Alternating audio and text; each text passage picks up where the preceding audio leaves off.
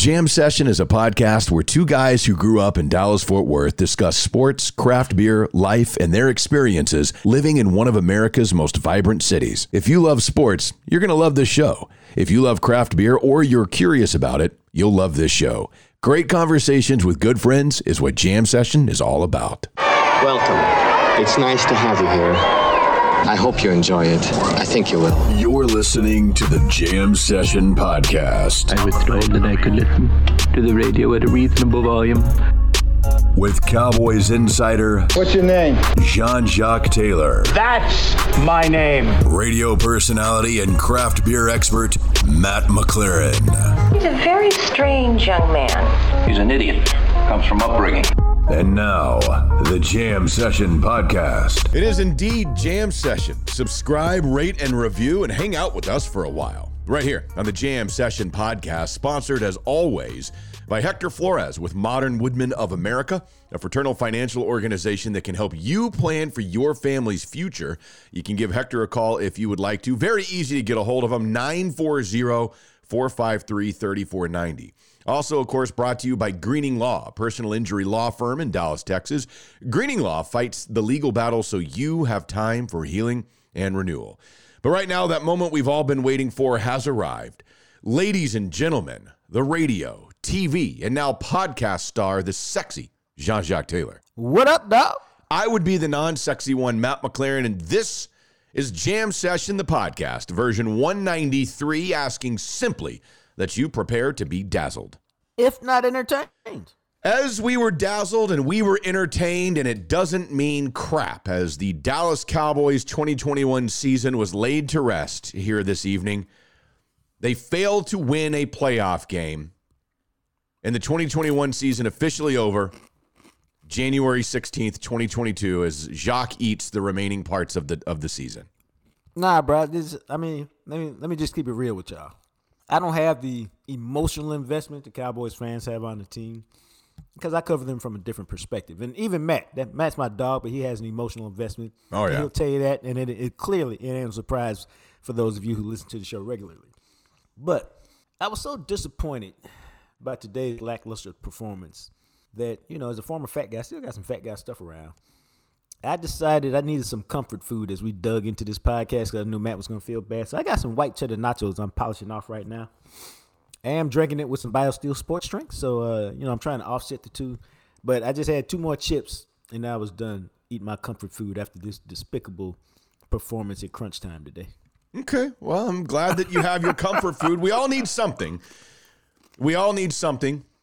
So you guys listen to Jacques Munch, and we'll tell you about the fantastic friend that we have made in Hector Flores. Hector can bring you out of your doldrums of the ending of Cowboys season. He can help you save for your future. He can set you on that path.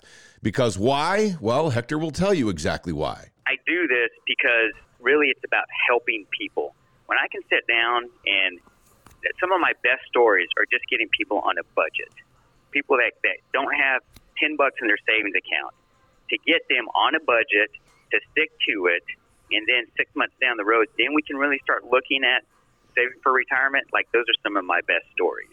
But I'm in this business to help people, and that's why I chose Modern Woodmen, because, they're non-fee based, and we do all those other things out in the community. So think about that. I mean, he's telling you he believes he's here to help people, regardless of whether you've been saving for years or you're not sure how to get started. Hector Flores is the one that can help you down that path to financial security. All you got to do is give him a call. As he just told you, it's non-fee based. It cost absolutely nothing to meet with Hector.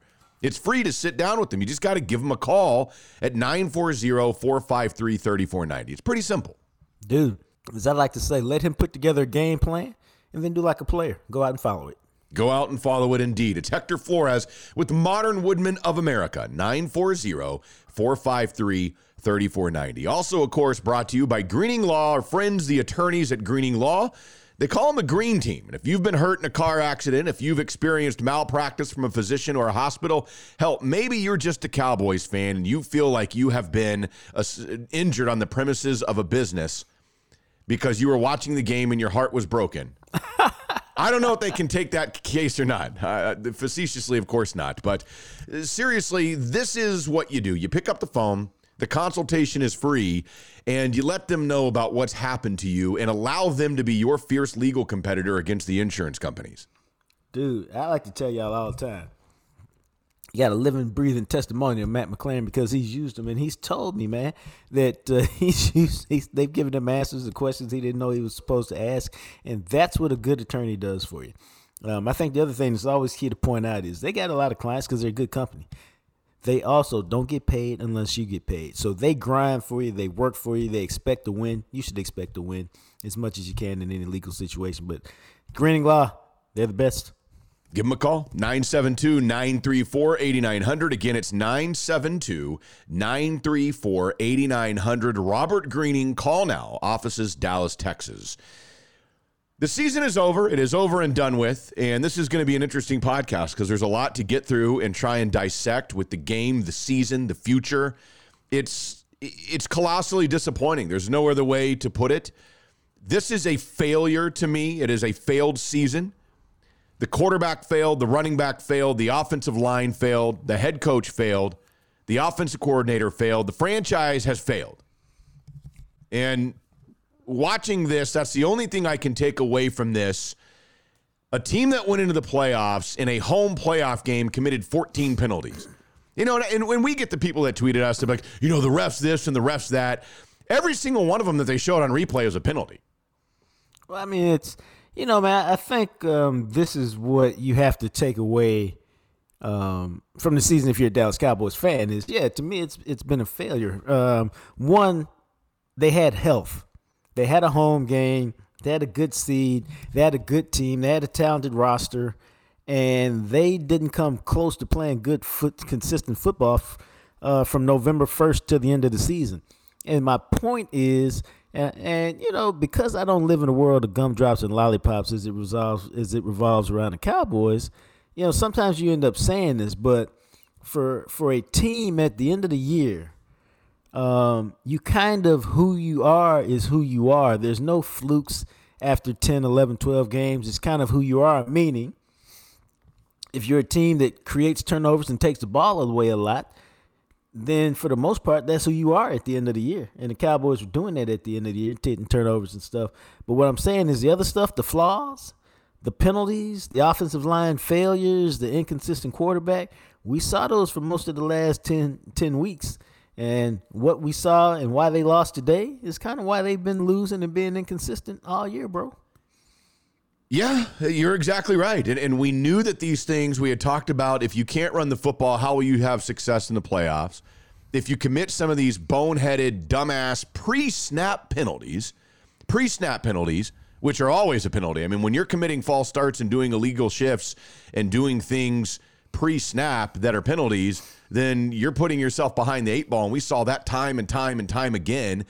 Of the 14 penalties they committed this evening, 6 of them were in the pre-snap phase. And look, you have to realize, and you have to be a delusional Cowboy fan to think that this is a successful season. It was not about the regular season. It was not about the end of the season record. For instance, we had the DFW cultural sports guy tweeted at us because he said, I had put out, and this is what I think. This is how I feel that this season went. This is what I put on Twitter. This is a colossally disappointing season. Not winning a playoff game for this group should be unacceptable. Absolutely not a successful season. They failed. And he tweeted, he goes, I have to disagree. And I said, you thought this was a successful season? He said, yes, I did. Before Tampa, at the beginning of the year, we all thought maybe 10-7. Who thought the defense would be this good? This team overperformed. And I just thought, no, I'll tell you who they thought would be this good. Everybody in that locker room, the head coach, all the way up to Jerry Jones, who said after the game that this is probably the most disappointed he's ever been, that he can't remember the last time that he was this disappointed. And Jerry Jones, in his own words, basically made it abundantly clear he believed that the Cowboys had the talent and the health to win in the playoffs. He expected that they would win and that this is a huge missed opportunity.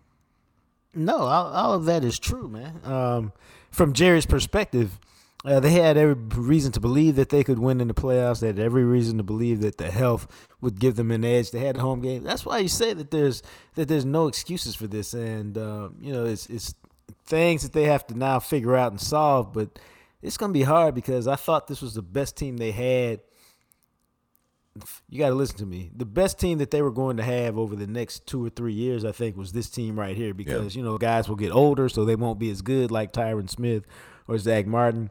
And then you'll lose guys, whether it's Dalton Schultz or Cedric Wilson, that Michael Gallup, whoever you lose, that's the depth that gave you the talent to withstand injuries and stuff during the regular season to put that together. But here, to me, man, and we're going to get into all of that later, but to me, Matt, this is one of the few times, and I tweeted this out a couple times today, where, it's a cliche, and it's the kind of cliche that I challenge people on every time I hear it because of what I'm about to say next. So if you take a class from me, Matt, and we go out to a game, and I say, well, why do you guys think one of the reasons you lost? Oh, the other team wanted it more. People say that all the time, and I always say, okay, that's fine. Don't write that shit. Instead, you can say, here are the effort plays that the other team made that showed how badly they wanted to win, which is your way of saying they wanted it more. And normally, I don't really see that in the NFL. Dude, San Francisco had so many plays where their effort resulted in more yards, even if it was 5 instead of 2, or resulted in first downs. And I was like, they are playing like they just want it more, that they're more desperate, that there's more urgency, that there's more desire. And in playoff games, man, that stuff makes a difference. Yeah, it does. And the reality of it is this, and we're going to get into all of this. We're going to dive into the game. We're going to dive into all the plays, the ending of it all. But the reality of it is, and this is true, that Jerry Jones described himself as extraordinarily disappointed. We all are disappointed. If you are a Cowboys fan and you're not disappointed by this, I question if you really are a fan. And Ed Werder asked him about a potential coaching change. And Jerry responded, I don't even want to discuss anything like that at this particular time, to which you, Jacques, retweeted on Twitter and said, that's not a no. And it's not. And Ed said, you're right, did not eliminate the possibility as I expected he would. And you can see Jerry's eyes when he's talking here. I mean, his eyes are red. He's pissed. He's upset. All of us are. I'm pissed at this game because I feel like the Cowboys weren't ready when the game began. Now, see, I'm gonna tell you, Matt. This is the kind of stuff I challenge, and I'm gonna challenge you the way I would challenge anybody else. And it's not that I don't necessarily agree with you, but I would say it another way. So when you say it looks like they weren't ready to play, what does that mean? See, and that's the thing, is that I would agree with you because obviously, and I agree with you what you were saying originally. I've never really thought, well, they just wanted it more. So you're telling me the Cowboys didn't want to win the game just as badly? Right? And we don't think that they were ready to go. And it's a bad way to describe it. But I would. But go ahead. I'm sorry. I was just going to say, because when I guess my point is, and I don't know if it's that they weren't ready. It's something was missing, where San Francisco went right down the field on the opening drive with 4 straight plays of 10+ yards, kind of what you were talking about of extending some of those plays, where it felt like okay. And even after the first drive, I said, well, let's see how the Cowboys respond. Like let them get the ball. Yeah, I think, and. Like I said, I would say this to anybody. What you're saying is not wrong, except instead of saying they weren't ready to play, because I would imagine they were ready to play. What happened, I think, and you tell me what you think, is that the coaching staff got his ass kicked during the week. During the week is all about, the first couple series is all about the stuff that you do during the week. Where, you thought we were going to do this, gotcha. Or, we've run out of this formation every time this year, but we play you, and so now we're going to pass out of it, gotcha. Yeah. That's what coaching is during the week. So when Shanahan's offense goes 10 plays, 80 yards, or whatever it did with the first drive, that's Shanahan kicking your ass during the week because, we're going to talk about bully ball all week, then we're going to come out with play action in the first part of the game. Then we're going to hit you with the other stuff because now you're on your heels because we're out here throwing. And boom, boom, boom, before you know it, we're on the road 7-0. So it's not that, to me, it's not that they weren't ready to play. It's that Shanahan's offensive scheme during the week kicked their ass, and that's why they up 7-0. And then you have San Francisco's defense hyped now, and then the Cowboys have a bad first series that ends in a sack, and you're like, okay, the game is here, and we're already talking like, here's a big drive in the game. And what happened at the end of that second drive for San Francisco is what I'm talking about, Matt. The tight end, the fullback catches a ball, and then he's hit, and then he literally drags 2 or 3 guys 4 more yards. And instead of a 58 or 59-yard field goal, it becomes a makeable 52-yard field goal, and all of a sudden you're down 10-0. And so you're like, is it that they didn't come ready to play, or that San Francisco beat them on a coaching staff during the week and then out-efforted them during – that's a word, even though I didn't say it right. Use more effort than them during the game at various points. Yeah. Got a first down. Like, remember early in the game, maybe the second drive or third drive, Ayuk – runs through 2 people on the sideline and lunges for a first down. That's pure effort, man. That's just pure effort. And the way the game ended before the illegal procedure, Deebo Samuel, he just runs through 5 guys at the end and says, I want this first down. Yeah. That's just effort, man. That's effort. That ain't got shit to do with talent. That's clear examples of I wanted more, just like we just gave you clear examples of why it looked like they weren't ready to play. Yeah, and again, Romo himself on the broadcast, when we talk about these penalties and you talk about ready to play and effort, after there was another neutral zone infraction, Romo said the stuff you can control most is pre-snap. Pre-snap is focus and commitment. Romo said that. And that's why all these things get so frustrating when it builds up and you see the same mistakes over and over and over. For instance, we go to the Cowboys' second drive of the game. It's 10-7 at this point.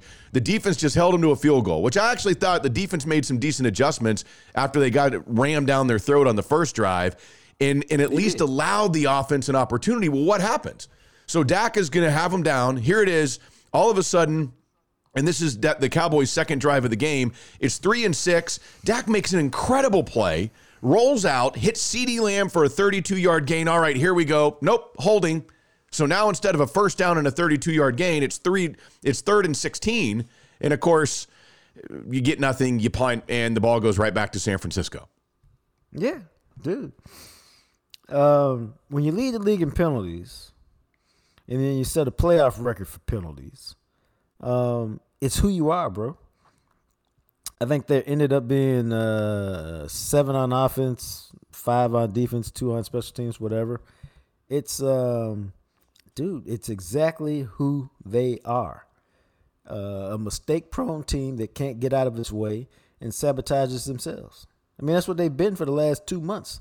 We've written stories about it. We've talked about it. And the penalties have never stopped. There's just so many moments in this game that, hell, one of the drives to me just summed up what this franchise is, this season and this franchise to some degree. And that was the one in the first half where it's a first down and then they get an incomplete pass, but it was a hold on Collins. So it's 1st and 20. And then it's 3rd and 19, and Dak throws the ball over the middle to Cedric Wilson, who loses it in the sun. And I just thought, to me, you get these ridiculous penalties and this refusal to do anything about the sun that has risen up and been a problem at times before, of doing something, whether it's hanging curtains or figuring out a way, so then a playoff game, your wide receiver doesn't miss an opportunity for a first down because he can't see the damn ball. I'm going to take that further because Ed Werder talked about it before. At one level, you can put some curtains up there. We've talked about that in the past, and, it ain't happened, so clearly they don't care about it. Right, that's what I'm saying. But the other thing is, it's your stadium, so you should at least know this is what I mean. You should at least know that the sun is right there at that time of day going in that direction. Oh, sure. And that information should be in the minds of your coaches so that they do what? You have that run cutting left. Maybe it just requires you to reverse the play or whatever so that it's not in that spot. Now, the other team, you would hope, would not know when the sun hits like that. But at least if it's your stadium and you want that to be some kind of advantage, you should at least really go take advantage of it. And they didn't do that. And, that's just kind of symptomatic, man, of the details not being taken care of today. And it's just a, dude, this season just has to feel like just pretty much like Jerry said, just a profound disappointment because basically after 6-1 start with all the emotion, the win in New England, the legitimizing of the team and the Super Bowl season that could happen, they were an average 500 team the rest of the way. They were, and that's what this team is. It's a symbol of mediocrity over the course of the last 26 years, and it's 26 years now. Guys, this is Detroit Lions and Washington football team territory. Those are the teams that haven't been to the NFC Championship game since the Cowboys. And then did you see this stat? As you look at it, that is now 11 consecutive playoff appearances without reaching the conference title game, the longest streak of all time. Not for the Cowboys, like in NFL history. Yes, which is worse because it means you're getting to the playoffs and not getting it done. Yeah, and this is another one of those seasons that we talk about. And let's reset because I wanted to stay with the game. And let's go through a little bit more of the game, and then we'll kind of get back into the frustrations of the overall season. But talking about our sponsors is one way to make everybody feel better because they're going to make you feel better because they're going to take care of you. And I can tell you this right now, Brews Biltong, and if you haven't had Biltong, I don't know why you haven't tried it yet. It'll definitely make you feel better because you'll actually eat it and you'll be like, oh my God, this is actually, Matt and Jacques are right. This is damn good.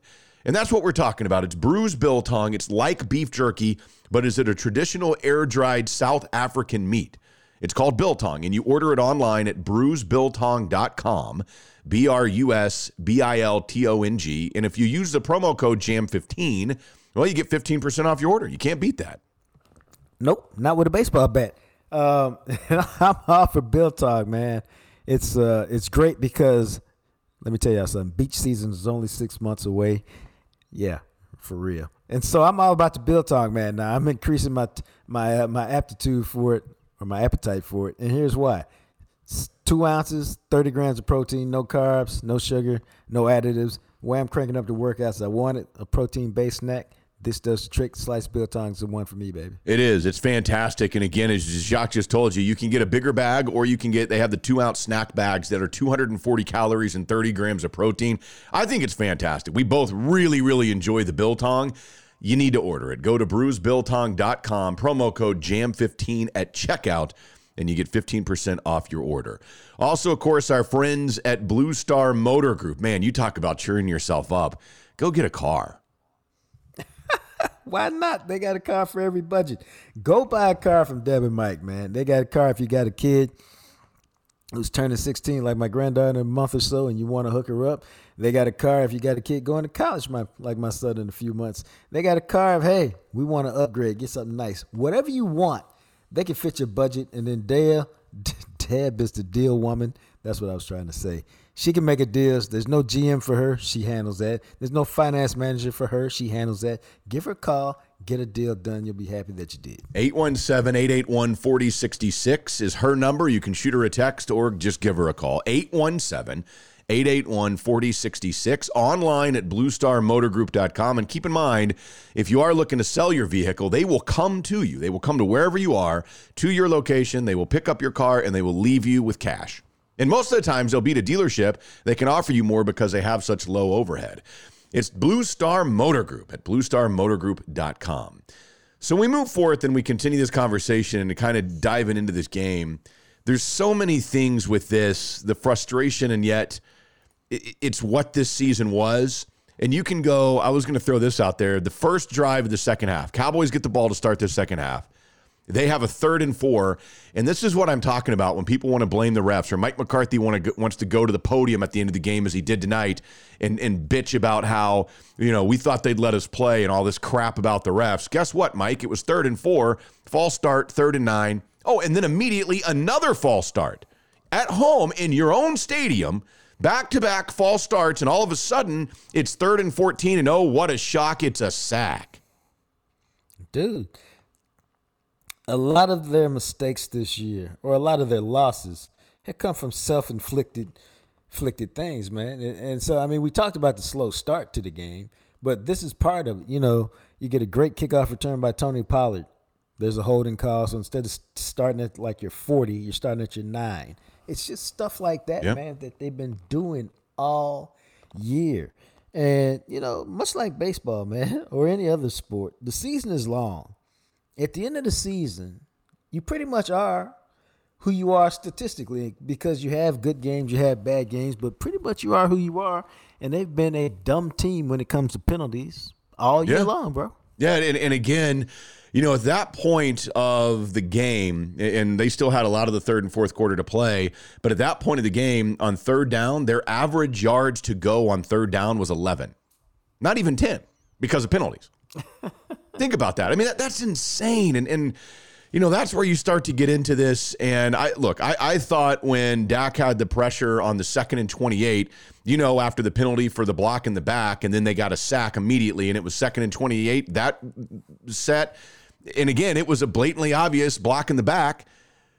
Dak gets pressured and throws the pick, and then I thought that was going to be the game, because San Francisco at that point goes up 23-7.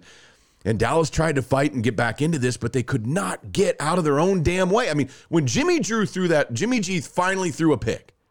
And I feel like we all were just waiting for him to throw one of those. And the Cowboys are able to get an opportunity here to make this a game. You still wanted to believe that there was a chance. I still wanted to believe that there was the fake punt that they called that worked. But even then, they call the fake punt and it works.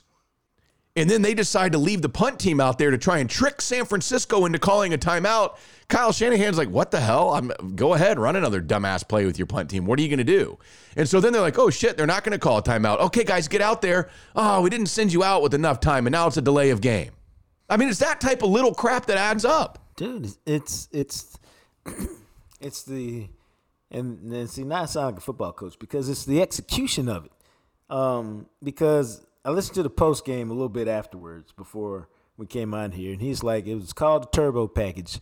It's something we do where we run back-to-back plays out of that same formation because it assumes we've executed the fake punt.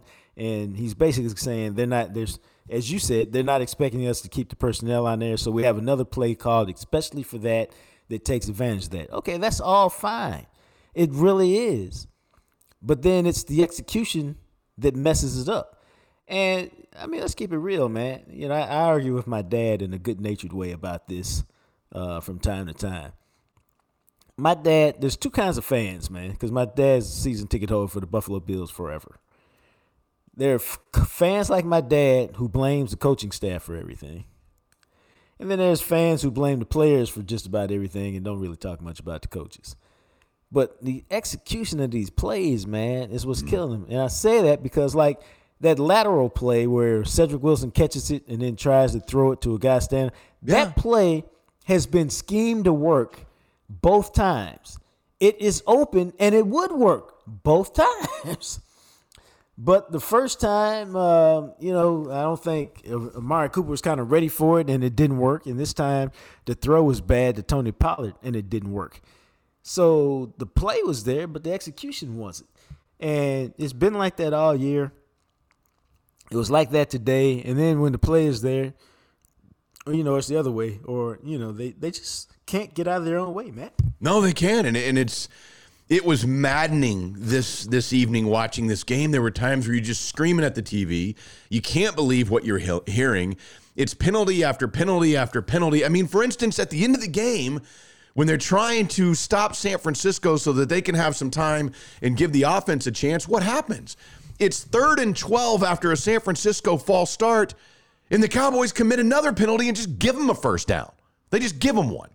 And it blows your mind, and that was a sequence where they finally got to 3rd and 5, and Leighton Vander Esch made the best play he's made in his Cowboys career in an open field tackle. It's 4th and 1. They decide to punt to give them a chance to win the game, and then they go down there, and I thought Dak, that pass to Schultz for 38 yards. And then what happens? It's what always seems to happen. They do something good, and then they shoot themselves in the foot. You get a sack. Next thing you know, it's 3rd and 11. Oh, there's a hold, so it wouldn't matter what they did anyway. Well, they decline it. It's 4th and 11. Dak under pressure immediately. The 13th time he was under pressure in this game. that he was hurried. And he actually, I couldn't believe he got a pass off, and he got off a pretty damn good pass to Cedric Wilson, who just couldn't get it. I still can't believe that they had an opportunity after that to come back and try to win the game. Nope. They had plenty of chances, man. They have nobody to blame but themselves. So I'm not trying to hear any pity parties or any the refs did this or, we should have done that or this could. I mean, they had opportunities that they really didn't deserve. They had a chance to win it. That's all you want. They had the ball 3 or 4 times in the last 4 minutes or something like that. I mean, dude. It's the number one offense, right? It's supposed to be the number one offense that's loaded with all these players, with this brilliant young play caller, and this number one offense barely cracked 300 yards. They had the ball for just 26 minutes, and they only scored 17 points. And this number one offense, when it was all said and done, and it came right down to it, and we got to get to this number one offense that I thought actually had some nice play calls on that final drive with no timeouts, and they went right down the field in 3 plays. And that was... apparently, according to Mike McCarthy, that was a designed quarterback draw. That wasn't Dak just off the top of his head going, hey, I'm just going to take off and run it. They apparently practice that play every week in practice, and that Mike McCarthy thought they could get down there and that they would get one more shot on that QB run that ran out the clock. And I'm sitting there going, what of all the plays you have in your bag, that's the play that you're going to call, knowing you are going to go right up against it. You are hoping to God you got 1 second. And if you are off by 1 second, your season's over. And they were off by 1 second. That's why it's a bad play. It's a bad play because it leaves too much to chance. It leaves just, and then, as the Cowboys have done this year, if that's the play, and you've practiced it every Friday and Saturday all season, because I heard him say that on the press conference, that's great. That's cool. That's good. But then it becomes lack of execution because the biggest flaw in the play is that Dak didn't give the ball to the umpire. Yep. The umpire's got to touch the ball before every play. So he gave it to the center, but the umpire's got to get it. Now, the umpire was late coming down, but guess what? If you give the ball to the umpire, what's he do, Matt? He tells the clock to chill out because I got to catch my breath for a tick, right, and set this ball. If you don't give it to him, then he bumps into you trying to get it. You have to start the play over, and that's where the last 2 seconds went. Yeah, so exactly. My bottom line is that's fine if you work on that play and you were going to spike it, and that sets up, because he talked about this, bro. He said that sets up our 5 wide verticals to the end zone that we use with 2 seconds left. That's all great. That all makes sense to me. The problem is you fucked up the execution just like you fucked up a lot of execution today, and you never get to play off. And it's, dude. Yeah, and that's the thing, I think, is that a lot of people were like, well, that's ridiculous. The ref did that, and he's got to get out of the way. No, he doesn't. Dak put the ball, and then they all lined up. The ref had to fight his way through the line so that he could get down there, touch the ball, spot it himself. And because that they didn't, I mean, Dak could have tossed the ball like you were talking about to the ref as he's running down the field to catch up with them, and then they're fine. The fact that he set the ball, and then they all lined up like they were going to snap it, he had to push his way through, and that little difference right there is the difference between having one more play with the second left and your season being over. And the fact that if you do practice it every week, the fact that it's not ingrained in your quarterback that when we get down there and this happens, you find the ref immediately, give it to him immediately. And they didn't, as you said, they didn't execute. And at some point along the way, the disconnect with the lack of execution with this coaching staff and this group of players, they shit the bed, and the Cowboys season is over. Well, the thing about it is you got to be real careful, bro. Real careful. And I'm really talking about Mike McCarthy. You can't be giving your team public reasons for excuses. You just can't provide those types of excuses. The referees had nothing to do with the loss today. And you're lying to yourself, dog. And you're lying to your team if you allow them to believe that and use that as some kind of, if the refs hadn't done this, we'd have kicked San Francisco ass and we'd have been no. You can't do that, man. You know what, Matt? I've told you this before. If I get an email that my son flunked a test or scored very poorly on something that was important, I ask him one question. And the question is, Did you study? Because if the answer is no, we don't fucking need to talk about it. We know why you struggled and flunked it. But if the answer is yes, okay, then we got to have another conversation. But the answer is designed, I need the truth. I don't need you to lie to me. I need the truth so we can figure out whether you need to quit being lazy or whether you need to get some help. And so the Cowboys can't lie to themselves about why they lost, man. Otherwise, this shit will go on for 50 years. Yeah, and again, Mike McCarthy's We're halfway there. You know, we a little over halfway. It's 26. We got 24 more years to go till we hit 50. But McCarthy was asked about the officials, and his quote was, "I thought they would let these teams play today. That's for them to answer." Bruh, that's what I'm talking about. So you thought they would ignore the false starts? You thought that they would ignore the holdings? That's what I don't understand. I mean, most of these penalties, especially today, I thought were obvious. The block in the back and the illegal hands to the face. I mean, you could see those in real time where you immediately go, "Oh, that's a penalty." I mean, it's not that difficult to call these. And you know, the handful of you guys that listen that want to argue about the refs and talk about, well, it's obvious that they blatantly horrible calls. No. Okay. I don't know what to tell you. Again, the lack of execution with a team like this, and I do think this is a talented team. Most people around the NFL will tell you the Cowboys have one of the most talented rosters in the NFL. And they did not win a playoff game. It's ridiculous, and it should be unacceptable, and I don't know what you do about it. But the way that this game ended is it summed everything up because of the lack of execution, the lack of when your season was on the line, all those stupid-ass things that screwed you that you could overcome against shitty teams, bit you in the ass against the 49ers, and now your season is over. Yep, and you know, you just got to own it, bro. And I think it's really, really, really bad way to set the tone in the offseason if you just don't own it. Like, he's got another chance to own it tomorrow, you know, when he comes back for his final postseason thing, and then, you know, whatever. So, but you need to look at the film, do whatever you're going to do, and own this tomorrow that, no, it wasn't the refs. It was us.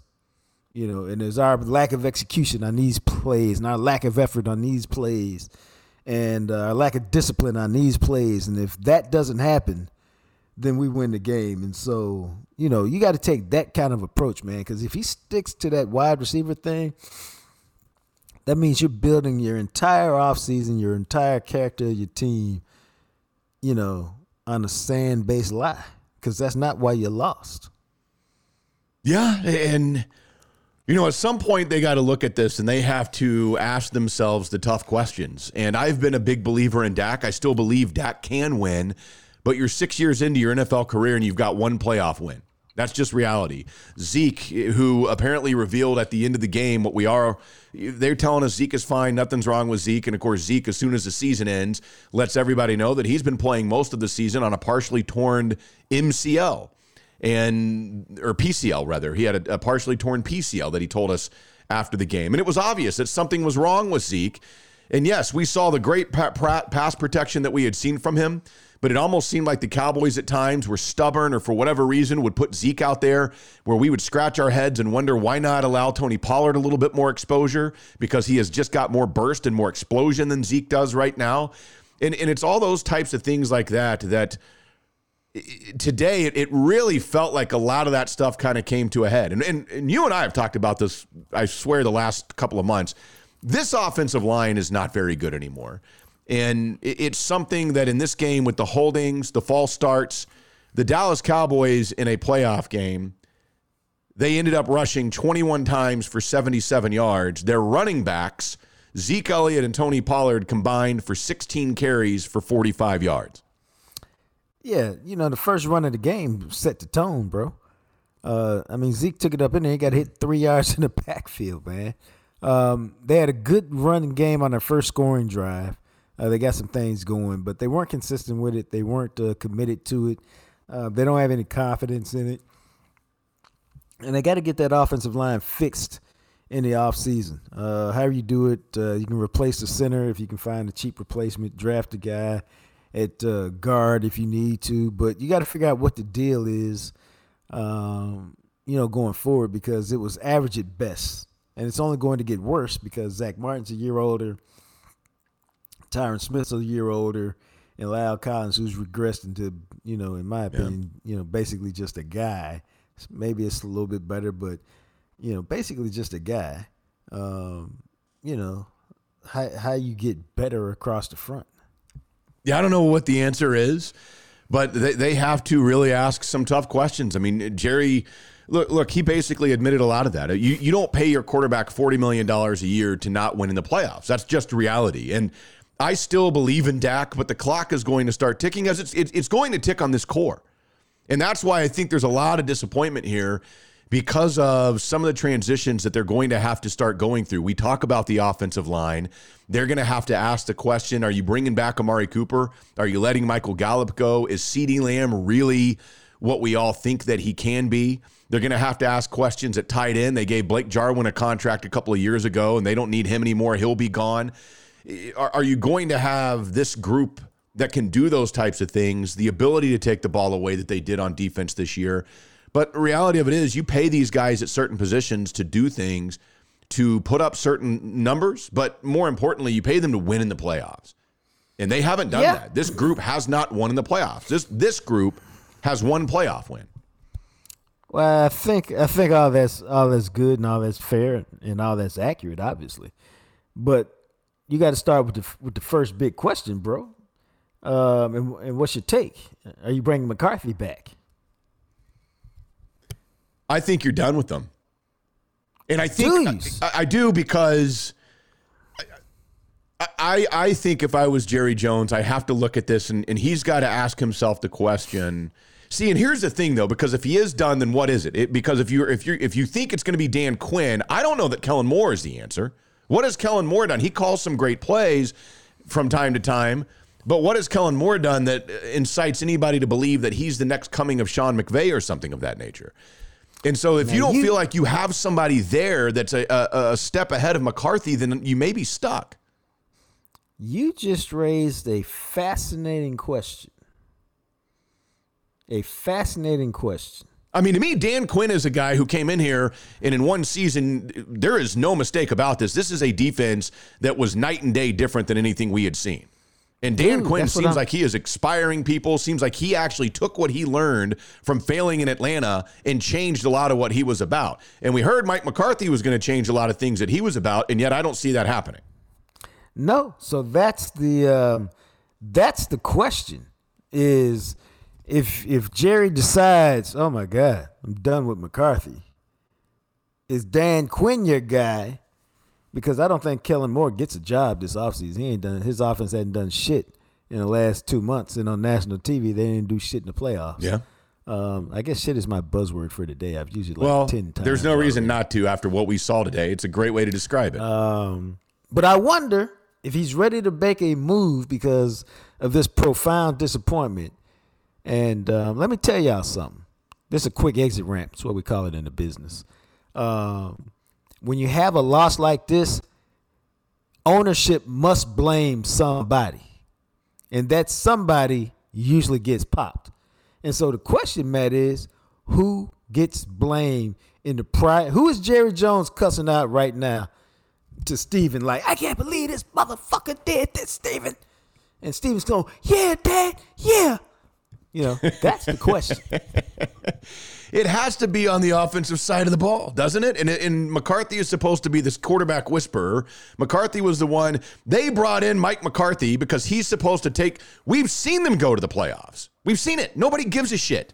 Nobody, honestly, to be fair, even if you had just won one game, we would all been looking at each other and going, cool, Garrett could have done this. Mike McCarthy was brought here to put this team past the level that it had not been able to get past in 26 years, and he hasn't done it. It was a colossal failure last year. Everybody said, oh, okay, COVID this and COVID that, and then your quarterback got hurt and whatever, we'll give you a mulligan. Well, what the hell was all that different this year? Your quarterback was healthy. You won some games, but when you needed to win, all the reasons why you struggled and lost 5 games and why you had some close games and towards the back part of the season, we all looked at each other and go, man, what is going on here? All that shit was on display today against San Francisco. Nothing changed. Nothing was different The final 2 months of the season, when we'd all sit here and go, well, they got time to work on this. Well, hey, there's still 6 games left. There's time to work on that. And nothing was different.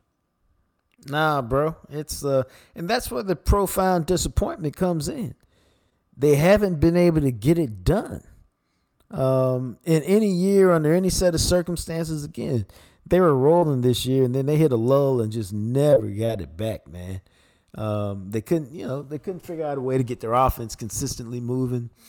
The defense was obviously really good at the end of the year, but they just never played enough. I mean, clean, complete games against good teams. Right. Now we saw him do it against Philadelphia. We saw him run it up again against, Washington, and we saw him beat the hell out of what's that team they beat the hell out of? Philadelphia? Atlanta. Oh, Atlanta. Atlanta. Yeah. 43-3. Yeah, but those were all inconsistent wins, man. They never strung them all together. And to me, that was like the biggest deal. Yeah, and they're going to have a lot of those difficult questions to ask. And if you do move on from Mike McCarthy, it's with the understanding, look, Dan Quinn got a team to a Super Bowl. And maybe you're sitting there going, okay, they know if they don't make changes, Dan Quinn will not be here next year. And I know Micah Parsons in his postgame basically was begging Quinn, hey, he said, Q, you're my dog, don't leave. If you can hear this, if you see this. Dan Quinn's going to get a head coaching job. And the Cowboys are going to have to ask themselves the question of, would you rather him get a head coaching job and another opportunity to show some of the things that apparently he has learned that we saw on display as a defensive coordinator? Do you want another franchise to benefit from his second chance, or is that going to be you?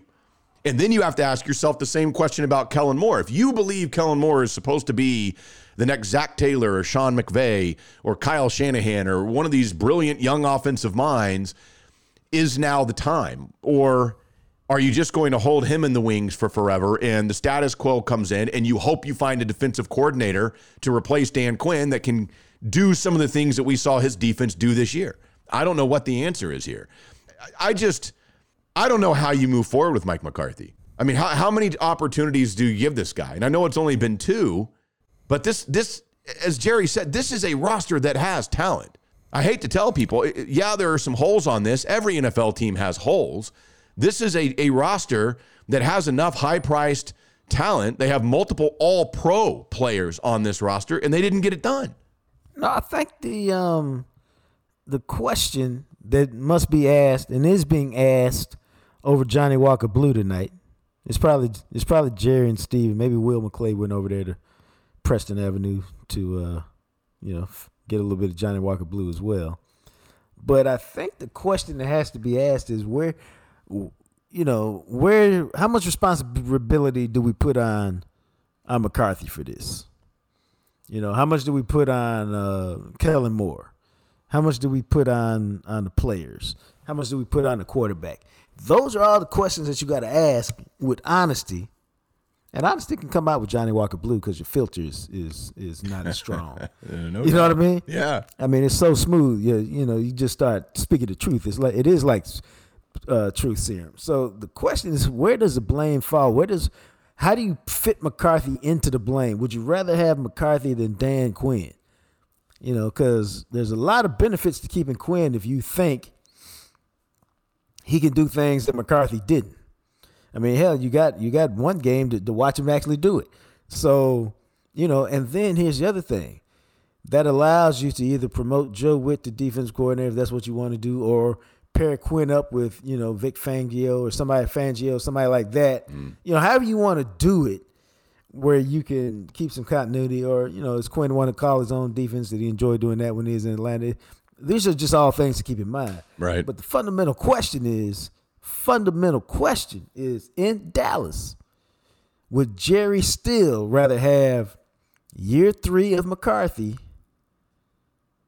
and year 1 of Dan Quinn? Because Dan Quinn won't be here. And here's why it's fascinating, man. Because you can still keep Kellen Moore running the offense, because McCarthy done told y'all, I don't run the offense. Right. And Kellen Moore, I just refuse to believe he gets a head coaching job. I don't know what anybody has seen that makes anyone think that he's ready to run an NFL team.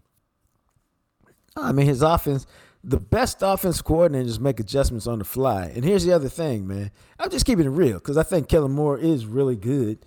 I just think he hasn't proven he deserves a job yet. Here's the deal. If they hire you, Kellen Moore, if an NFL team hires Kellen Moore, what are they hiring him to do, Matt? They hire him to run the offense and call the plays. Because now, once you've been around a few years, if you want to give up the play calling to focus on being a head coach, you can do that. But while you're establishing yourself, you need to tell the team why, you need to show the team and me why I'm paying you all this money and why you're helping us win. And you do that by calling the plays. Well, this offense has not made the adjustment to the adjustments that Vic Fangio showed in Denver. They haven't been able to consistently reboot it. And they've had basically all their guys healthy most of the year.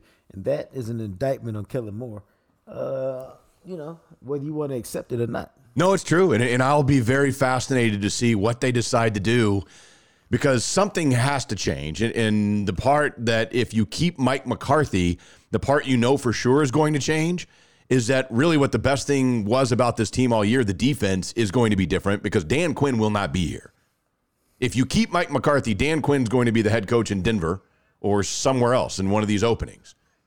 And so I think that's they're going to have to, like you said, they're going to have to weigh that of, would we rather keep the offense the same and mess with the defense, or do we want to keep the guy that did this defense, keep Kellen Moore here as the offensive coordinator, and so that way it almost feels like there's more continuity than if you just got rid of McCarthy, because what the hell does Mike McCarthy do? How does Mike McCarthy make this team better? I was going to say, I think we found out some answers to that during the year, man. I think he helped set a tone for the team. I think he did some good things this year. I like his aggressiveness, so he makes them aggressive. I think he put a good team together. I think they played hard. I think they were ready most weeks. But I think he fell short in the playoffs, and I think he never figured out how to handle the whole penalty thing. Some of the penalties, man, is you're just not good enough, so you got to cheat. Connor Williams. Right. Tyler Biadasz. Occasionally one of the defensive backs. Lyle Collins. They got beat. Right. So you got to cheat. But the pre-snap penalties, dog, those are the ones that are completely, totally unacceptable. And you can't have one unit, the offensive line, accounting for nearly half your penalties when you lead the league in penalties. It's going to be fascinating to see. There are going to be changes coming as the season has ended. But before we move forth into the conversation, let's remind you, as Jacques knows better than anybody, if you haven't taken your vehicles to Freeway Tire Shop yet, I don't know what you're doing. You're trying to be the Dallas Cowboys. You don't care about greatness. You don't care about really being a champion, because that's what Freeway Tire Shop is. That's the type of attitude that JR and his crew kind of attack things with every day. They have elite level customer service, no matter what it. I mean, it like an oil change or a tire rotation, and then you need a 4 new set of tires and you need engine work. I mean, they are going to take care of you no matter what, and you can trust the work that they're doing. Dude, for me, it's all about trust when it comes to JR, man, and Freeway Tire. It's all about trusting them to diagnose the issue and then trusting them to use quality parts to fix it, bro. Trusting them to give you the best price that they can give you, not gouge you.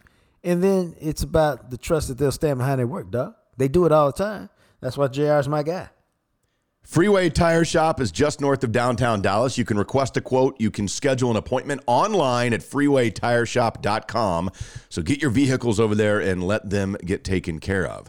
Also, of course, as we have been talking about, Smokey John's Barbecue, man. Our buddies over there, Juan and Brent, it's a brother team that owns Smokey John's Barbecue. It's local. It's been in their family for years, and they're doing it better than anybody. And the best part, have you gotten your jam session bowl yet? Have you gone in and ordered off the secret menu, that knowing nod when they give you the jam session bowl, when everybody else looks around and goes, wait a second, what is that? I didn't see that on the menu.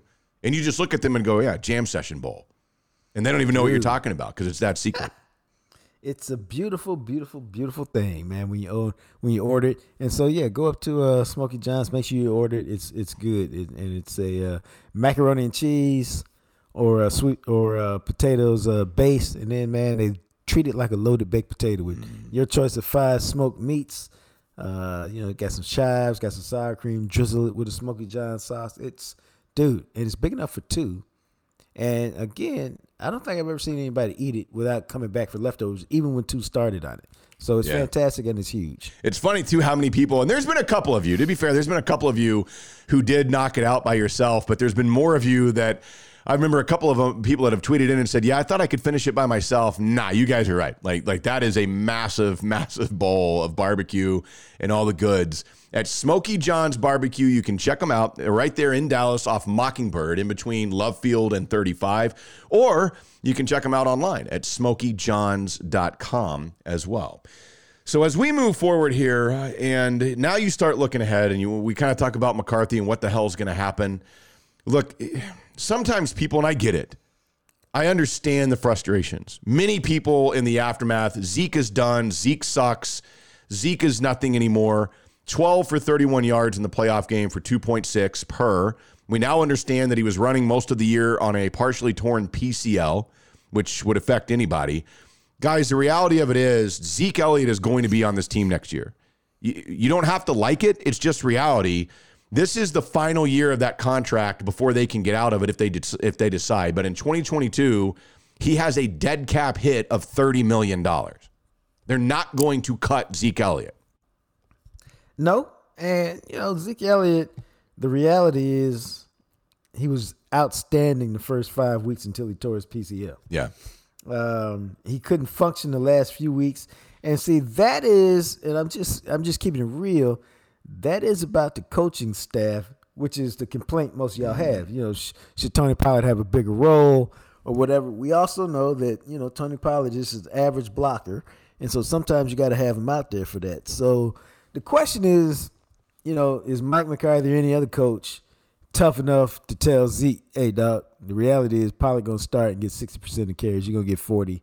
Maybe your roles are reversed. You're more the third down guy because you can catch and block and, whatever it is. Yeah. But basically, your coach probably needs to say, hey, we got an open competition at running back next year. Because Zeke might have won it, and been a star until he got hurt. But, y'all, the bottom line is the conversation has to be had that, the competition's open in running back. If you get it, you get it. If you don't, you don't. Yeah, and I think that that's one of the things when you look at it, and there was more of an equal share as the season progressed, but still the reality of it is Zeke was getting the bulk of the carries and the bulk of the snaps in most of the games when it was blatantly obvious to anybody watching that he was not what we had expected, that something was bothering him, and that Tony Pollard had just way more explosion and had more burst. And even today, it was frustrating because Pollard had the 1 8-yard run, and that was basically the one series. He only had 4 carries for 14 yards, and they kept giving it to Zeke. And look, he had a run of 9. He had a couple runs of 5. Maybe the best play of the game that he had was on that, I believe it was a third down when he picked up 2 blitzers and knocked them both out, and Dak was able to complete a first down pass. But nobody could watch these two guys run the football after Zeke tore whatever was in his knee that bothered him all year and not think that Tony Pollard was a better option as far as explosion goes. I mean, you say that, but clearly McCarthy and Kellen Moore did.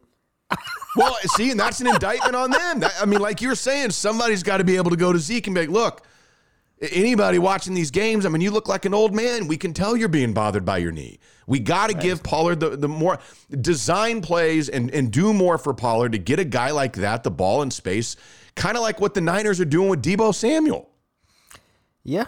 Dude, that's what I'm talking about when I say you have to have a coach who can do that, who can say that, who can have those types of conversations and get it done and not be, afraid to have that confrontational conversation. Because Zeke ain't going to like it, but it might be what needs to be best for the team. No different than when you told Dak, bro, you got to sit down for a week because your calf needs that extra week to get ready. Well, in reality of it being, look, yes, Zeke's going to be on this team next year, and then if you want to, you could move on after 2022 for an $11 million dead cap. Tony Pollard's going into the final year of his contract next year, and I don't know if Tony Pollard wants an opportunity to be a number 1 back somewhere, but you may need to find out next year how much do we think Tony Pollard can do for us because that's going to be one of those questions that you're going to have to answer after 2022. Do you want to bring Pollard back as he's only 25 years old? He's a little bit younger than Zeke. Or are you ready to move on from Zeke, keep Pollard? It's kind of like the Gallup-Cooper situation this year. I mean, they're going to have an opportunity because I have a hard time believing that both these dudes will be on the team in 2023. Correct. Maybe there's a way to get Pollard a little more money now and lock him up if you're sure he wants to be here. But for a guy like Pollard, man, who ain't never been paid, he was a 4th-round pick working on a rookie deal. Although he's gotten a few more money through some other stuff the NFL's got in for overperforming rookies. The bottom line is he ain't been paid yet. And so when you haven't been paid and the life expectancy of a running back is 28, his loyalty, I guarantee y'all, is to himself because he hadn't had the fat contract yet. He just hasn't, and especially as a 4th-round pick. He's probably made in his career, I could look it up, but I'm too lazy to do it. I'm just going to keep it real with y'all. He could probably made about $2.5 million in his career, which is a lot for me and Matt, but it ain't shit for a professional football player. That's true, and you're exactly right. So that's going to be something moving forward that you have to monitor. But again, I bring that up because a lot of people are just, well, Zeke's done, get rid of it. You can't get rid of him. They're also, and listen to this, you may be right, and I have said this many times. I believe in Dak. I think the dude can win. He hasn't done it. The fact that he is 6 years into his NFL career and has one playoff win, he is getting paid to win in the playoffs. It didn't happen. He is as much to blame for this failure as many of the other things that we are pointing out. But this is also a fact. They are not going to trade Dak Prescott. They are not getting rid of Dak Prescott. So you guys tweeting in about, well, they should work out a trade. Somebody mentioned they should trade Dak for Russell Wilson, or they should do something and trade Dak for Deshaun Watson. Guys, keep this in mind. Dak Prescott is going to be the starting quarterback in 2022 for the Dallas Cowboys. He has a $77.8 million dead cap hit. Okay? There is no way to get out from under that. He is going to be the quarterback next year, and he's going to be the quarterback in 2023 when he has a $43.3 million dead cap hit. He is going to be the starting quarterback of this franchise for the next 2 seasons minimum. That's just how it is. Minimum. That's the numbers, man. Whether you believe it or not, whether it frustrates you, that's just, that contract is what it is. That's what they gave him. They believe that they can win with this guy. He's got to prove that they can, because so far they haven't. And he wasn't that great today either. No, he didn't play. He hadn't consistently played as well as he needs to play. He's like everybody else, bro. And that has been part of the problem, man. They just could never find the rhythm they had early in the season, bro. They just never found it. And it's, the word I keep using is profoundly disappointing. It is. It's colossally disappointing. To me, it's failure. I believe that this is a season of failure. It was a season, again, you signed Dak and gave him $40 million, and you brought in Mike McCarthy 2 seasons ago because you were supposed to win in the playoffs. You have the defensive rookie of the year who's going to get votes for defensive player of the year. You have an all-pro on your offensive line. You've got this running back making gobs of money. You had, and now Gallup was basically a non-factor this season, but you've got 2 first-round wide receivers in Amari Cooper and CeeDee Lamb. You've got a guy on defense in DeMarcus Lawrence who you paid a ton of money to disrupt everything, and you brought in and changed the defense up enough where they were setting records for takeaways. And you've got a shutdown cornerback in Trayvon Diggs who's making some plays for you, and you didn't win a playoff game. That's a failure. You failed. This season is a failure. I don't really think there's any way to get around it, man. And I don't think the players, the ones who matter, will say that it is, bro. I mean, it's it has to be a failure because of the expectations, because of the roster. I've been pretty adamant in telling y'all that I thought this was the best roster they would have over the next 2 or 3 years because of the depth at the different positions. And so, dude, I mean, this was a really, really, really talented team that didn't come close to playing to his expectation. And the bottom line is you got to figure out why. And you got to figure out who's to blame, and you can't lie about it because, depending on who you blame correctly, you can fix it and make, have another great season with good results next year. Yeah, and look, everybody knows this. I think that we're all very well aware of this. There's always a colossal amount of roster turnover. That's just the way that it is. There's a lot of guys that are on this team that are not going to be on this team next year. There's guys that they'll cut and move on from, and there's guys that have expiring contracts. Leighton Vander Esch is an example of that. And Leighton Vander Esch, I don't know that he's on this team next year. There's guys all across this roster that they're going to have to make some tough decisions on. And that's just, at the end of the day, we know this. That's what happens in the NFL. About a third of your roster overturns every year. And the Cowboys had some really good players this year. And like you pointed out, some of that depth that is, you just don't always know that you're going to be able to replace it. Nobody knew that they were going to bring in all these different players on defense and that they would have the impact that they're having. There's no guarantee that they're going to have that again. And then the idea that all these guys that you believe that are the core of this group, these last 6 years with Dak since he came into the league, they're all getting a year older. Dak will be in his 7th NFL season next year. Dak and Zeke together going into year 7, and they have one playoff win to show for it. Not what we thought when they stormed on the scene with 13-3 as rookies, no, bro. Not at all. But that's what it is, and you just got to keep it real, man. You can't lie to yourself about it. You got to keep it real and figure out what the issue is. And there's a lot of issues, and you got to figure out how to address them, the best way to address them. And try again next year. But this one stings, man. This one is going to go down, like we've said, with 07 and 14 and 16. Yeah. It's just a colossally wasted opportunity, especially when you go back, as we've said all year long, man. Who scares you this year? Nobody. Any of those guys can be beaten. Apparently, we should have said San Francisco because they cut off your head. Your body is now in a ditch and you're dead. Your season is a waste. I think that that's the thing that I hate the most about this. And we talked about this, we've talked about this over the years that we've had conversations. When you look at what the Cowboys have done and you look at the seasons, and this is what's so frustrating, the fact that other teams will have these years where they go 12-5 or in years past 13-3 or 12-4 or whatever, and they will make something out of it. They make it count. And the Cowboys have these, they did it with Romo. They had one of the best quarterbacks in the NFL. Is he a Hall of Famer? No. Neither is Dak. You don't have to have a Hall of Fame quarterback to win. Joe Flacco has a ring.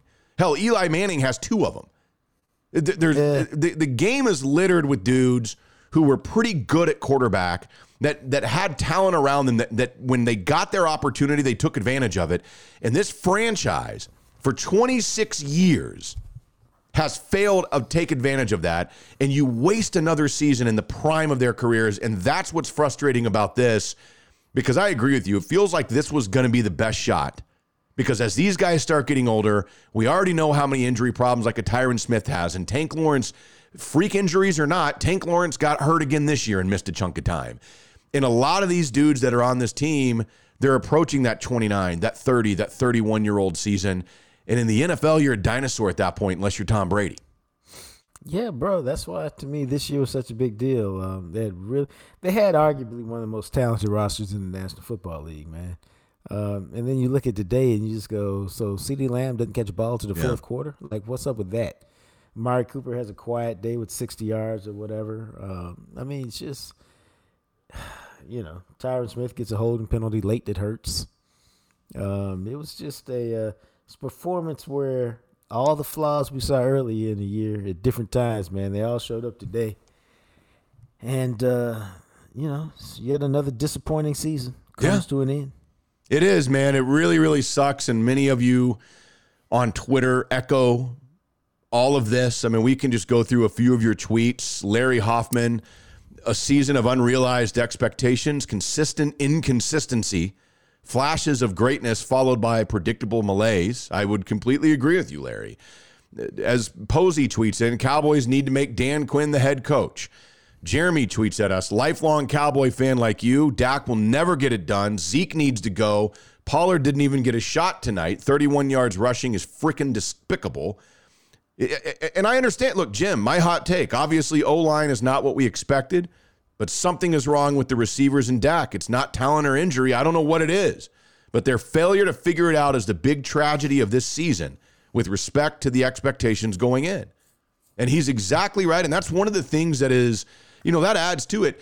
The expectations of knowing what you can be. Now, did we think they would? I think I picked them to go 11-6. I thought they would win the division and make the playoffs. I thought that this group would get a playoff win. They won one better than that. And the fact that you didn't get a playoff win, it really adds to that because it is the big tragedy of all this. They are the franchise that, for whatever reason, has more in common with the Detroit Lions and Washington than they do with the New Englands and the Pittsburghs and the Seattles of recent years. And that should be, I don't know how you fix it, but they got to figure out how the frick to do it. Bro, I mean, you know what, man? I don't know that it can be, what's the word only your core players can fix it, man. It's up to Dak to fix it. Meaning you have to decide as a team that there's going to be a breakthrough, that you're going to get it done, that it's going to happen. But it's got to be a team thing. And that's what I'm talking about, man. And I was talking to my dad about this today. 6 weeks ago or something like that, New England beat the Bills with 2 or 3 passes. And then Buffalo went back to New England in a game they had to win the division and get the better seed, beat New England there, and then they beat them 47-17 in the playoffs. He's essentially proving last year's division title was not a fluke. And in my opinion, officially ending the dynasty. That thing's a wrap. Okay, they can start a new one, but that Brady that run is over. But what I'm saying is their players decided that it was time to end New England's deal. And if you watch any of that game, those dudes were jumping over people's heads and grabbing passes and making incredible plays early in the game. And then go look at Cincinnati, man, where they won the first playoff game in 31 years. And in part, it's because Joe Burrow, Joey Swag, I think they call him, he just showed up and was like, I don't know what y'all been doing for the last 3, 4, 5 decades, but that shit about to change around here. I'm here. And this way we do things, man. And you can see it change. And so they win because the players in the locker room decided it's time for some new stuff. Jamar Chase is like, nah, bro, this ain't how we get down. And so the Cowboys have got to do that. Dak is a phenomenal leader, but he still got to take the next step. There was too much of that bullshit fake talk to me this year, man. Yeah. And not enough of the action. And when I say the fake talk is, like Denver, we took those guys for granted. We'll come back and be more focused. Nah, bro. Wasn't it? I mean, they had a ready-made kind of excuse after every loss. Very rarely have the Cowboys just owned it and said, you know what, we got an ass kick on the field, and we'll come back and do better. They, it's we didn't take them seriously, and all this other stuff, And dude, there's got to be more real accountability. We're nitpicking, but we're nitpicking because you went 12-5, and the season didn't come anywhere close to ending it the way you want it to. Right. Again, you don't pay your quarterback this much money.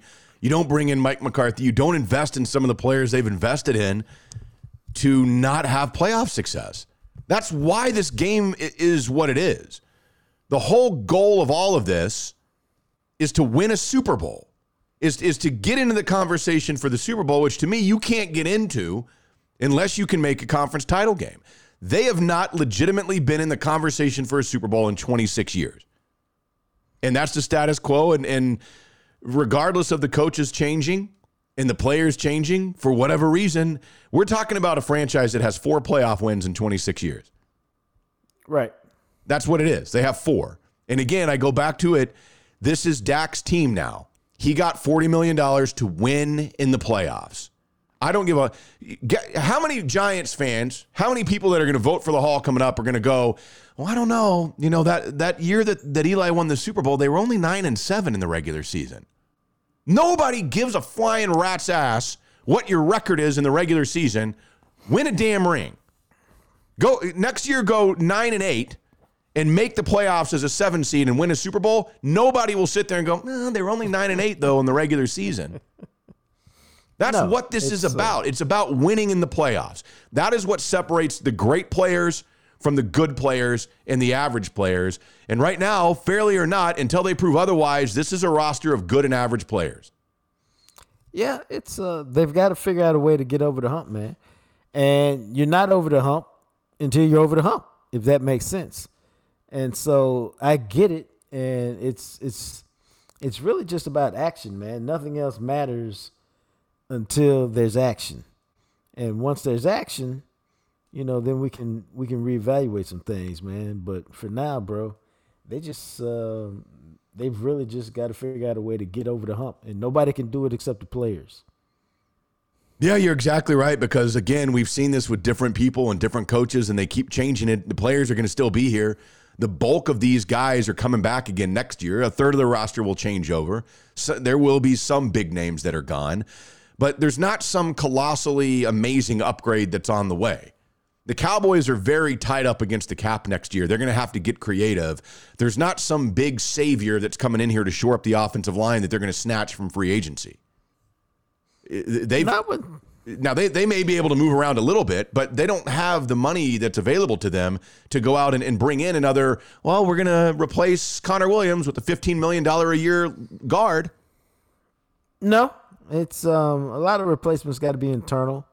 And, it can happen. They can draft again and get some more good players in the draft who can really help. But internally, man, it's about their best players again deciding that, they're going to get it done and breaking through and making an all-in commitment. And I'm not saying that they didn't, but I'm saying you can be more committed. Like, you can be committed to the fact that, I'm not going anywhere during the pandemic to ensure that I don't get it and miss a game or whatever. I mean, and I got a life. No, we're trying to win. So for this 4-month period, I'm 100% committed to the team. And if your best players all do that, then everybody else will get in line.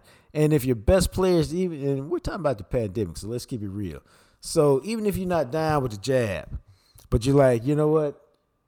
Okay, I don't really feel like I need it. I don't really think I have to have it, whatever. But to ensure, because of these draconian rules that the NFL has in place, if that's what you believe, I'm going to go get the jab because I'm going to do everything humanly possible, Amari Cooper and others. And so, dude, if you can get your best players to do that 100% committed on every single solitary level, you may be able to break through, because that's what's required now. What's required is a breakthrough, man. Somebody's got to decide, I'm sick and tired of being sick and tired, and go make it happen. Yeah, and it is unfortunate because you start to see this with McCarthy, and, like Dak's comments I thought were interesting after the game, because he was asked about the officiating, and he said the fans felt the same way as us. I guess that's why the refs took off and got out of there so fast. I think everybody is upset with the way this thing plays off. And then he was told, he was ripping the fans for throwing bottles at the players, but then he was told that they were aiming for officiating, and Prescott said, a credit to them. And I was like, man, Dak, and I'm sure he'll reassess. But here's the problem, and Tim on Twitter I actually thought described this very well. This is what Tim said about this. Normalize bitching about officiating, and this is the shit you get. Done with McCarthy for that alone. Take some responsibility for your undisciplined team. This is what I've been talking about, bro. Yep. This is exactly what I'm talking about. He nailed it. He's dead on. You're not owning it. When you own it, you can fix it. If you never own it, you'll never fix it. And if you never fix it, then these problems will fester next year, or you'll come up with, with other excuses for why you didn't win. It starts with the coach, then it moves to the quarterback, then it moves to the rest of the team. And it can work positively, like it does most of the time around here with Dak, or it can work negatively, man. You cannot, insinuate that the officials cost you the game, and if the officials had been better, you would have won. Not on a day where you played like shit. No, and again, I think that's where a lot of this is, and you brought up the Joe Burrow thing, and Joe Burrow shows up and says, nah, we're getting this one. Now, maybe they lose, depending on what happens with the Steelers in Kansas City. Maybe Cincinnati doesn't have to play Tennessee, but that's what it looks like because Kansas City's wiping the field with Pittsburgh. Maybe Cincinnati doesn't get past Tennessee, but it sure seems like they've got an assassin at quarterback. Buffalo, the same thing with Josh Allen. And you see some of these other young quarterbacks that are in the league that have come in the last couple of years that are doing things and winning in the playoffs. And are you going to win every year? No. But when you have opportunities and you're at home, you take advantage of those opportunities. And that's where this is starting to get really frustrating. And yeah, you got to put some, as much as I love Dak, and I've been a Dak defender since he came in, he shares in the blame. He wasn't good enough today, and they didn't do enough as a team and as a unit. And this one's going to be really disappointing. And it's really going to put a lack of belief for me, I think, moving forward until they prove otherwise. Because I really believe they would win this game. I didn't know about Tampa, but I thought, you know what? I really thought they're at home. They'll play good. If they can get this win, then you never know. They've already played Tampa. Maybe who knows? And the fact they couldn't even get their home playoff game, it's sad, and it really makes you question the leaders on this team if this is a group that can't ever get it done. Yeah, it's because they were never in it, man. They never took the fight to San Francisco. San Francisco took the fight to them the whole game. I think, to me, that's a disappointing thing. And it's like those effort plays I told you about earlier. That's just pure, I'm determined not to get beat on this particular play, or I'm determined to get a guy down. And it's just really, really, really, really rare in a big game like this where there are so many obvious I want it more than you want it plays by one team. Because there's a difference between I jumped over you and made a great play. Right. I mean, that's cool. But there's 5 guys between me and the first down marker 3 yards away, and I run through 2 of them to get the first down. That's just, I fucking want it, man. And I'm going to get it. And, San Francisco had a bunch of those plays today, man. I mean, it's so shocking that I'm keeping this real with you, Matt.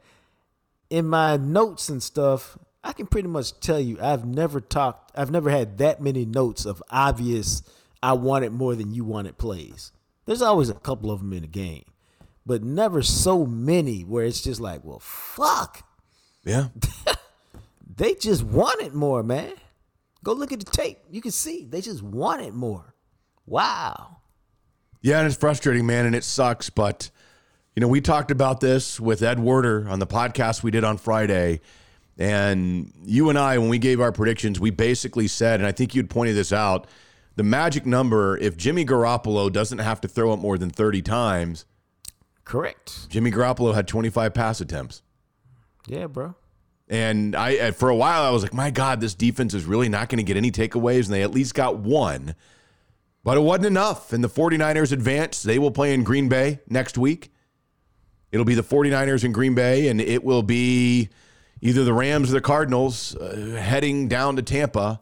And the Dallas Cowboys will have to sit and assess what the hell went wrong. And I'm really afraid by this, man, because I really wonder, and this is kind of what I was talking about with my comments, the leaders of this thing, if nothing changes, I really, really wonder, based on what we saw in the post game, if they're going to be able to sit and look at some of the things that they never could figure out this year, and if there will really, truly be a change, or if it'll still be that same stubbornness, almost like a bullheadedness from McCarthy that I think bleeds down into this team. And we'll see if they can change that or not. But right now it is what it is, and it sucks.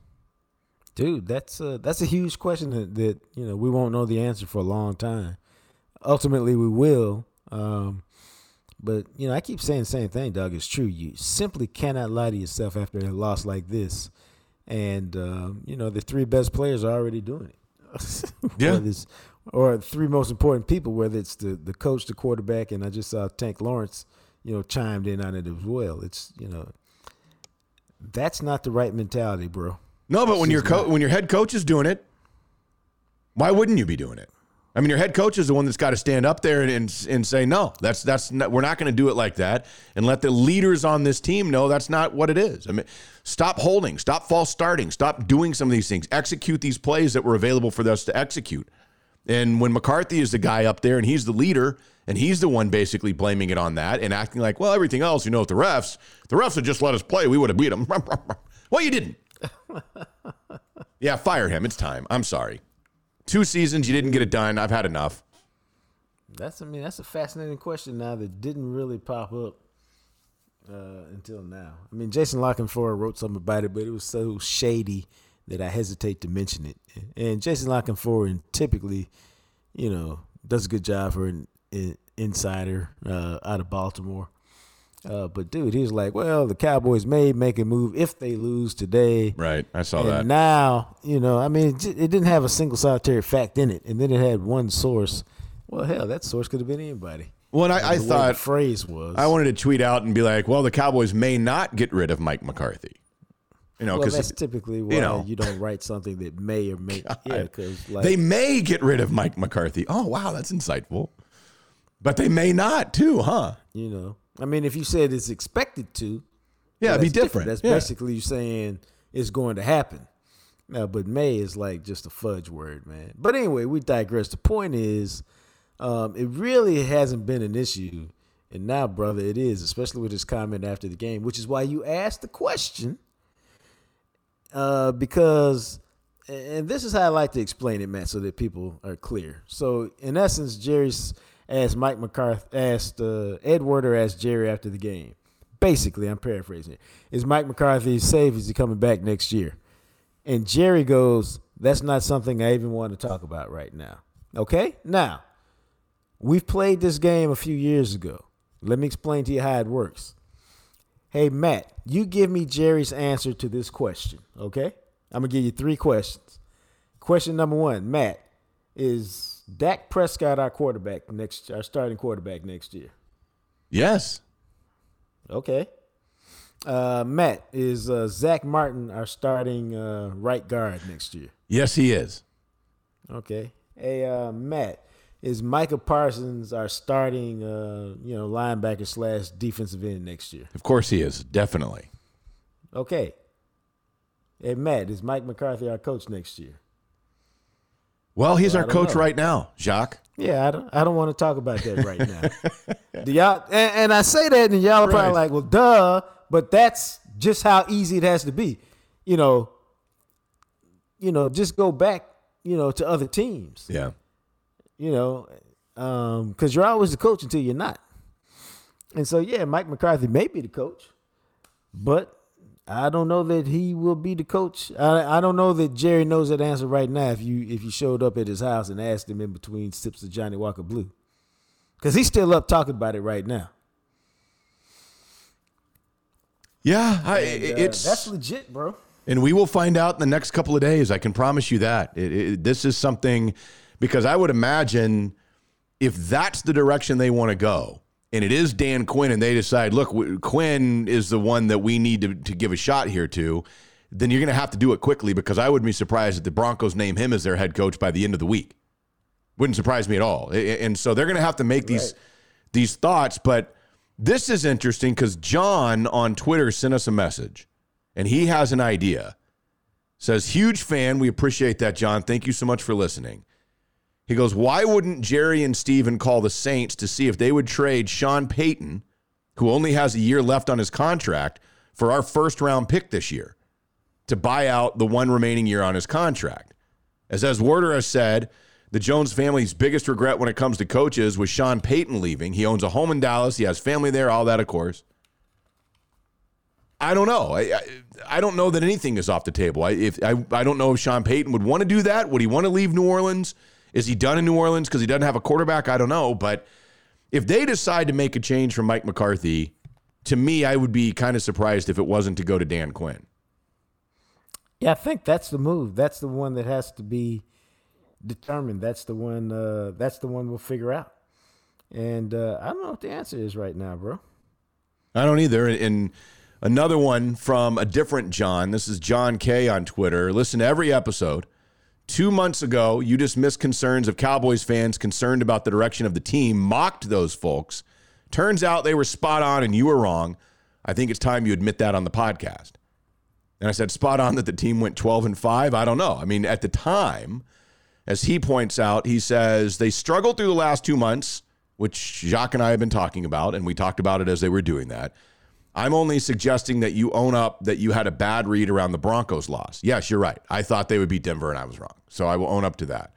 But outside of that, look, I started, and I said this. I mean, I said it is concerning that this team can't run the football, and these offensive concerns, they don't feel like they have addressed this or gotten any better. And I had said a couple of weeks ago that I had a hard time believing this team could get past the divisional round. Lo and behold, they couldn't even get past the wild card round.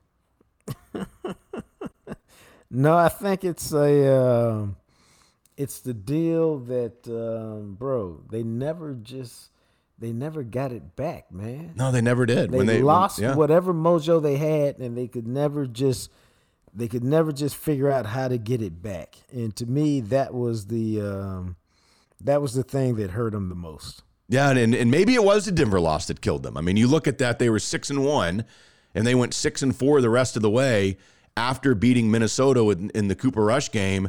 But the reality of it was when they lost to Denver, even when they lost to Kansas City and the offense was struggling, is you still looked at it and thought, okay, there's so much time left in the season for them to work on this, which is why I wasn't, as some people were, I wasn't ready to bail out and say, well, this team's not going to accomplish anything because they had so much left of the schedule. I mean, when they got past Kansas City, they still had 7 games left.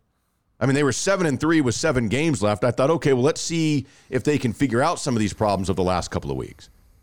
And then the offense came out and put up 33 against Vegas on Thanksgiving.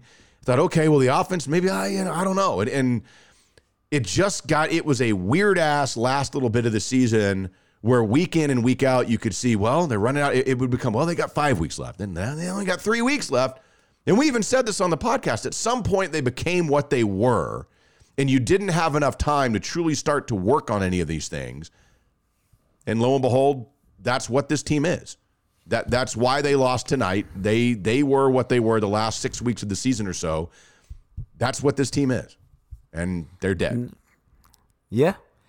And that's usually how it always works out, bro. You are who you are, good, bad, better, and different, man. Over the course of a season, because the season doesn't lie. That's who you are.